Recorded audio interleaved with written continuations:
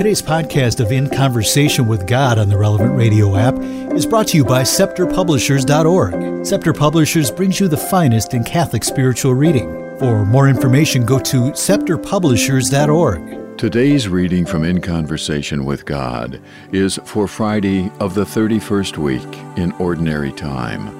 The topic is To Pray for the Dead. Part 1. Praying for the Souls in Purgatory, a time-honored Christian custom. During this month of November, the Church acts like the good mother she is by directing many suffrages to God for the souls in purgatory. She invites us to pray about the meaning of our life in the light of eternity. The liturgy reminds us that the souls in purgatory eagerly await this work of charity engaged in by their brothers and sisters on earth.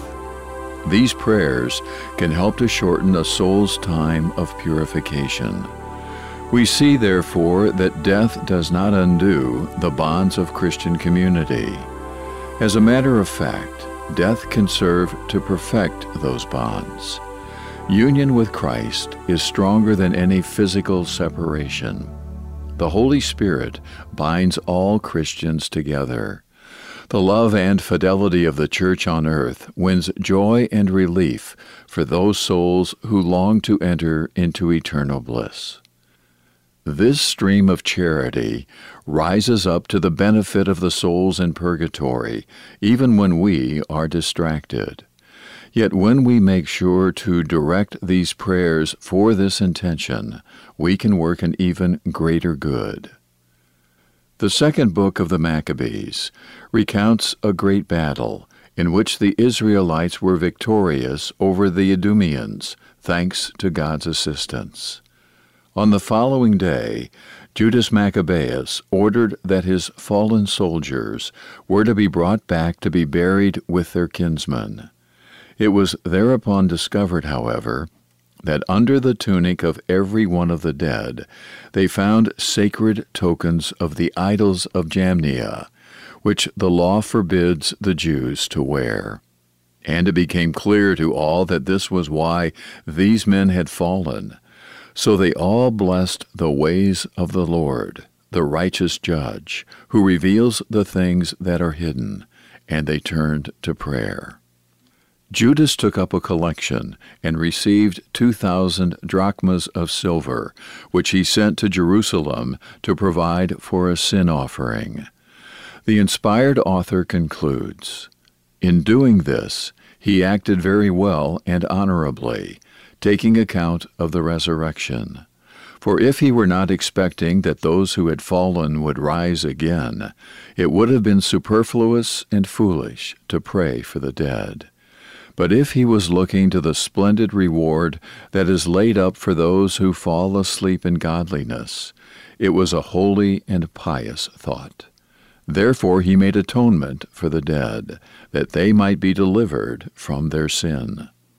The Second Vatican Council has declared, fully conscious of this communion of the whole mystical body of Jesus Christ, the Pilgrim Church from the very first ages of the Christian religion has cultivated with great piety the memory of the dead. And because it is a holy and wholesome thought to pray for the dead that they may be loosed from their sins, also offers suffrages for them. As St. Ephrem, an early doctor of the Church, has observed, if the army of Maccabeus was able to expiate the sins of their fallen comrades, imagine how much more supernatural good is done by the priests of the Son through their prayers and holy offerings. The first Christians were so accustomed to praying for the dead that this feature was soon included in the Holy Mass. Accordingly, we read in the first Eucharistic prayer, "Remember also, Lord, your servants, who have gone before us with the sign of faith, and rest in the sleep of peace. Grant them, O Lord, we pray, and all who sleep in Christ, a place of refreshment, light, and peace." In the second Eucharistic prayer, we have this petition, Remember also our brothers and sisters who have fallen asleep in the hope of the resurrection, and all who have died in your mercy. Welcome them into the light of your face. This prayer for the suffering church in purgatory seems to have come down to us from the Roman liturgy, to judge by some of the expressions used in the Latin text. The opening words of some of these can be seen in inscriptions on tombs in the catacombs: with the sign of the faith, in the sleep of the just, a place of refreshment. These and similar expressions are found in the catacombs of Priscilla and in the accounts of the martyrdom of Saints Perpetua and Felicity. This teaching, that we the living have the power to intercede for the dead, has always been held by believers. It was solemnly declared a truth of the faith by the Second General Council of Lyon in 1274. Let us take advantage of today's time of meditation to pray for the souls of the faithful departed, souls that continue to depend on our assistance. Let us examine the quality of our prayer for these souls. We should remember that this is a wonderful work of mercy that is most pleasing to the Lord. Part 2. Our prayers and good works can shorten the time souls spend in purgatory. O God, Thou art my God. I seek Thee. My soul thirsts for Thee. My flesh faints for Thee, as in a dry and weary land where no water is. My soul thirsts for God, for the living God. When shall I come and behold the face of God? We can imagine that these inspired words summarize the continual prayer of the holy souls in purgatory. Sins involve a double disorder. First of all, they are an offense against God. They make the soul His enemy. In the case of mortal sin, the soul makes a radical choice contrary to its final end. Mortal sin merits eternal separation from God. For the forgiveness of mortal sins committed after baptism, we must have recourse to the sacrament of confession. In addition to the loss of friendship with God, sin also damages the sinner himself. It hampers one's personal growth and that of the community of the faithful. For sin has diminished man, blocking his path to fulfillment. In the words of St. John Paul II, a soul that lowers itself through sin drags down with itself the church, and in some way the whole world. The soul suffers from the consequences of sin even after receiving sacramental absolution. Besides his particular penance, the sinner needs to make reparation in this life through good works and indulgences. The Church believes in the possibility of a purification for the elect before they see God, a purification altogether different from the punishment of the damned. This is what the Church means when speaking of hell and purgatory. In the book of Revelation, heaven is described in these terms: "But nothing unclean shall enter it." The holy souls in purgatory experience a great sorrow as well as a great joy. They know that they are confirmed in grace and are en route to heaven. We can assist their progress by means of our prayers, especially in the Holy Mass, which is the supreme offering. The Church has established the Feast of All Souls as a means of encouraging the faithful to persevere in this regard. Throughout the month of November, the Church reminds us of our responsibility to pray for the faithful departed. We are encouraged to seek indulgences on their behalf.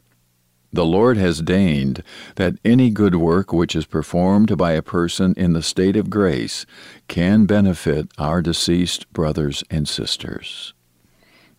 We can apply these merits in the form of suffrages. Each day that passes offers many possibilities for this work of mercy. Whenever we receive the sacraments, especially Holy Communion, when we pray the Holy Rosary, when we offer up physical suffering and the contradictions of daily life, here we have a wonderful motive for doing our professional work or studies in the best manner possible. Part 3. Indulgences. Indulgences are of special importance in our effort to assist the souls in purgatory. The Church teaches that indulgences can be gained in two forms, plenary and partial. There are certain indulgences which are intended exclusively for the benefit of the faithful departed. The Church grants partial indulgences for many works of piety, such as mental prayer, the reciting of the Angelus or Regina Caeli, the use of religious objects which have been blessed by a priest. For example, a crucifix, a rosary, a scapular, a medal. If the object has been blessed by the Roman pontiff or a prelate, the owner may gain a plenary indulgence on the feast of Saints Peter and Paul by making an act of faith. Other opportunities for partial indulgences include the reading of sacred scripture, the praying of the Memorare, spiritual communions, the litanies, praying the Adoro Te Devote, the Salve, prayers for the Pope, retreats. Certain acts may earn us a plenary indulgence if we fulfill the ordinary requirements. These are normally confession, Holy Communion, and prayer for the Roman Pontiff.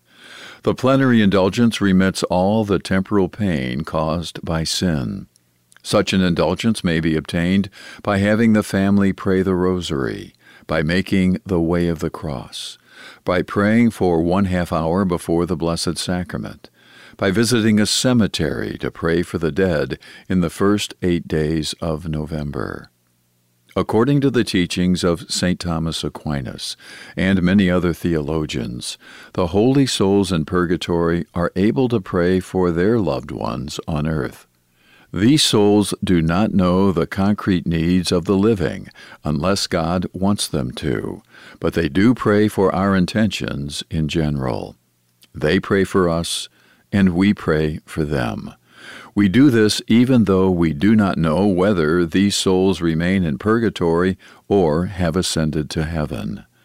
They can help us a great deal in our daily lives, providing special assistance to those who were their friends on earth. They certainly want their friends to attain salvation.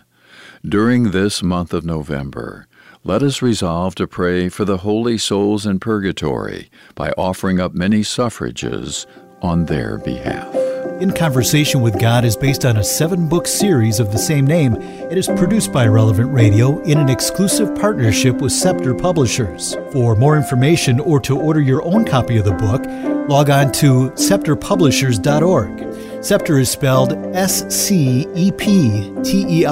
That's scepterpublishers.org. This podcast is protected under U.S. copyright laws and is made possible through the generous support of our listeners. To donate, click the Give button on this app right now or visit relevantradio.com. Be sure to join us again tomorrow as we continue the conversation.